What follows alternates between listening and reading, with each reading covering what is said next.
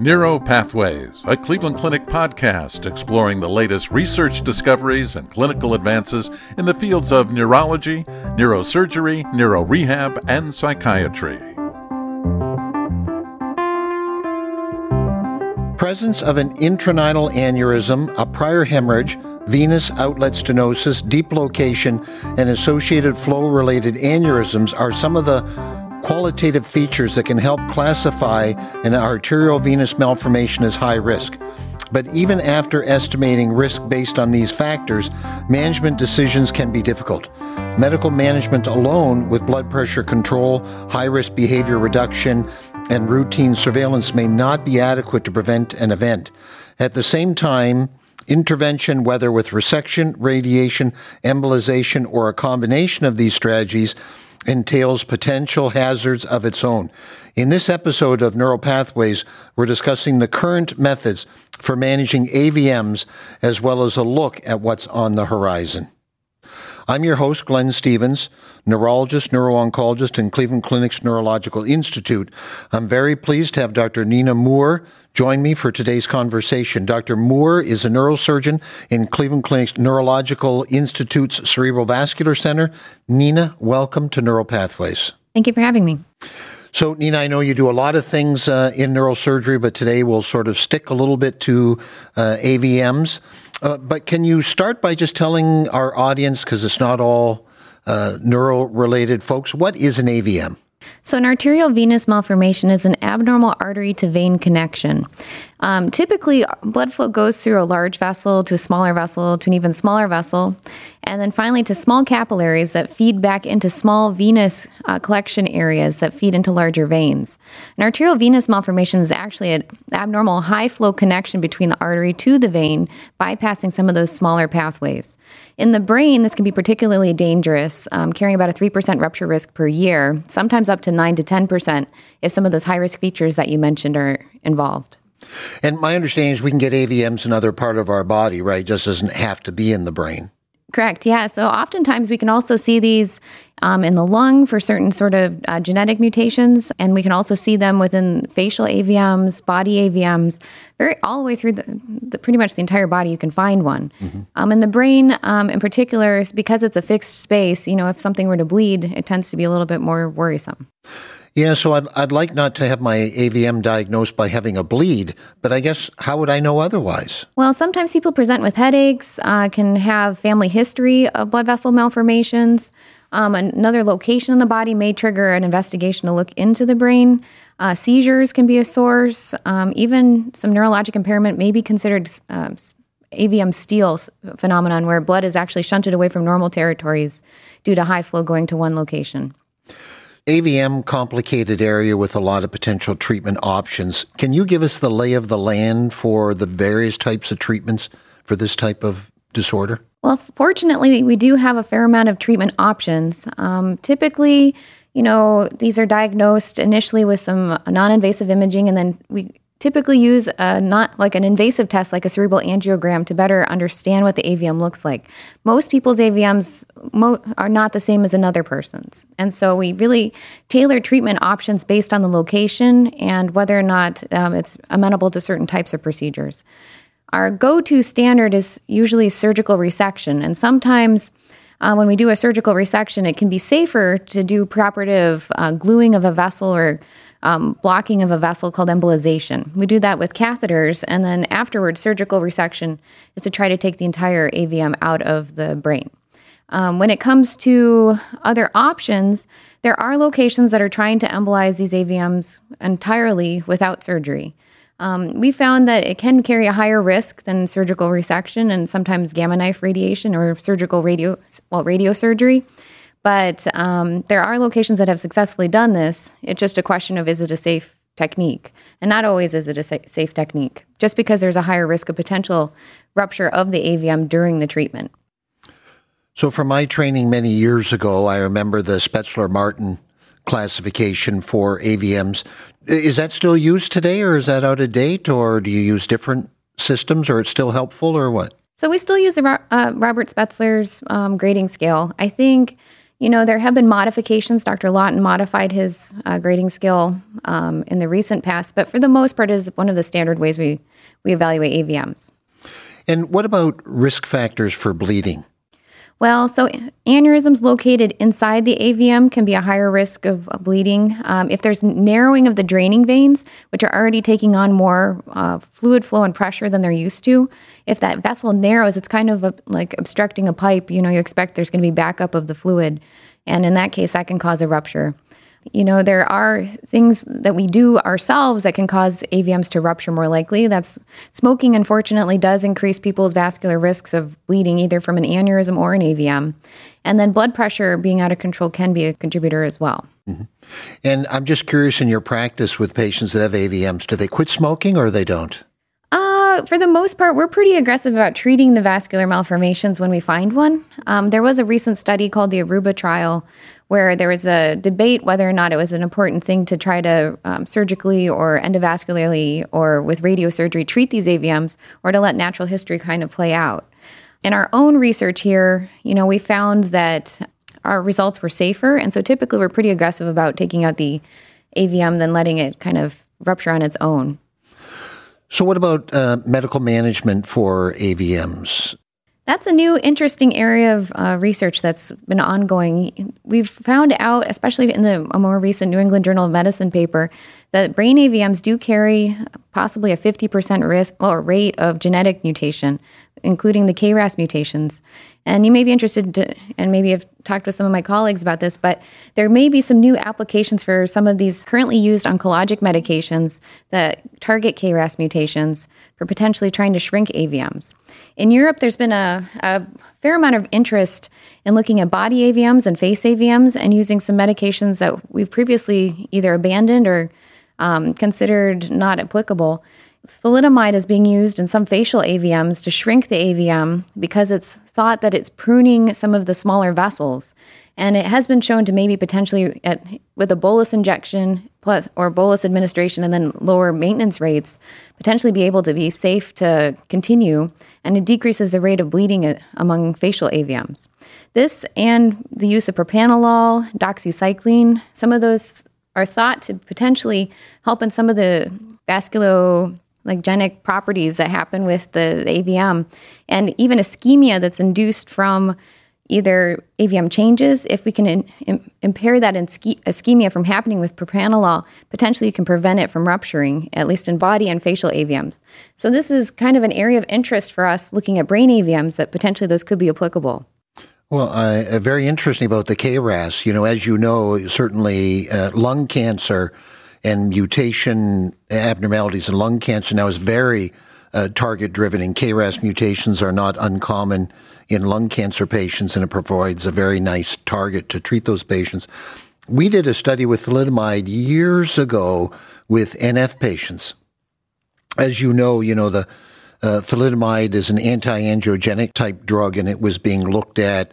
It was given initially to young women that were pregnant to help with nausea, and of course, it's an anti-angiogenic drug, so it turned out to be the worst drug to give to somebody who was pregnant. So you then had all these children born without limbs, caused a massive problem.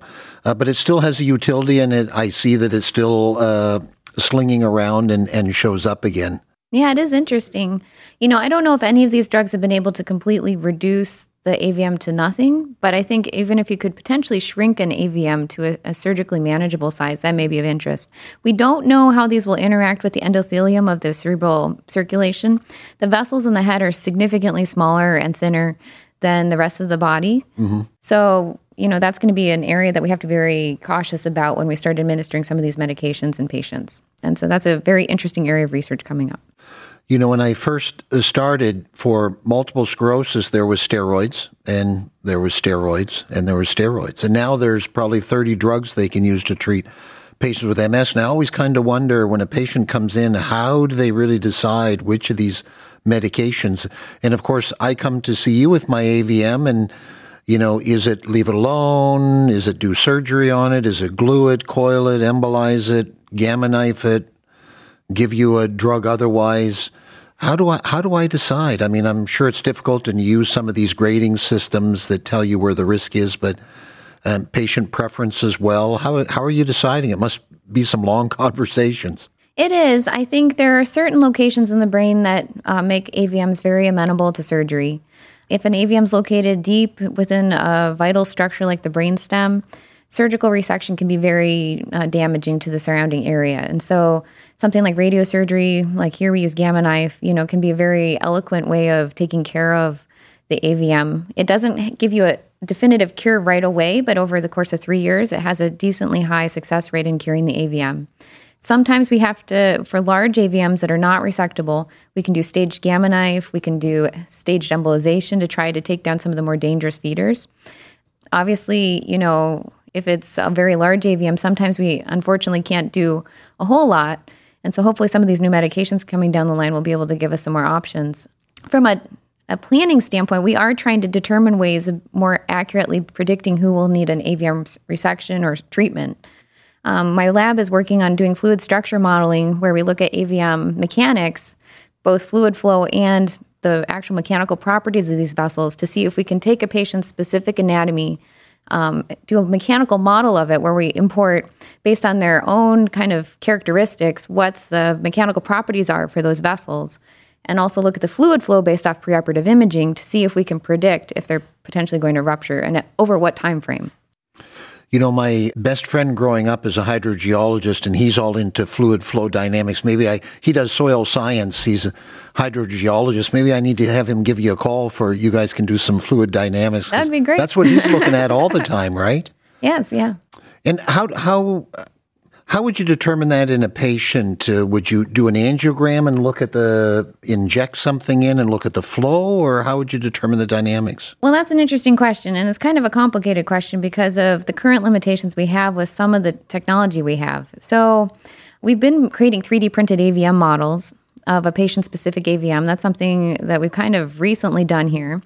And we're hooking that into a fluid flow model and trying to see what the best imaging modality is for being able to predict fluid flow. We might only need the inlet parameters for a fluid structure model. And so being able to take something from one of the arteries that's feeding into the AVM may be enough.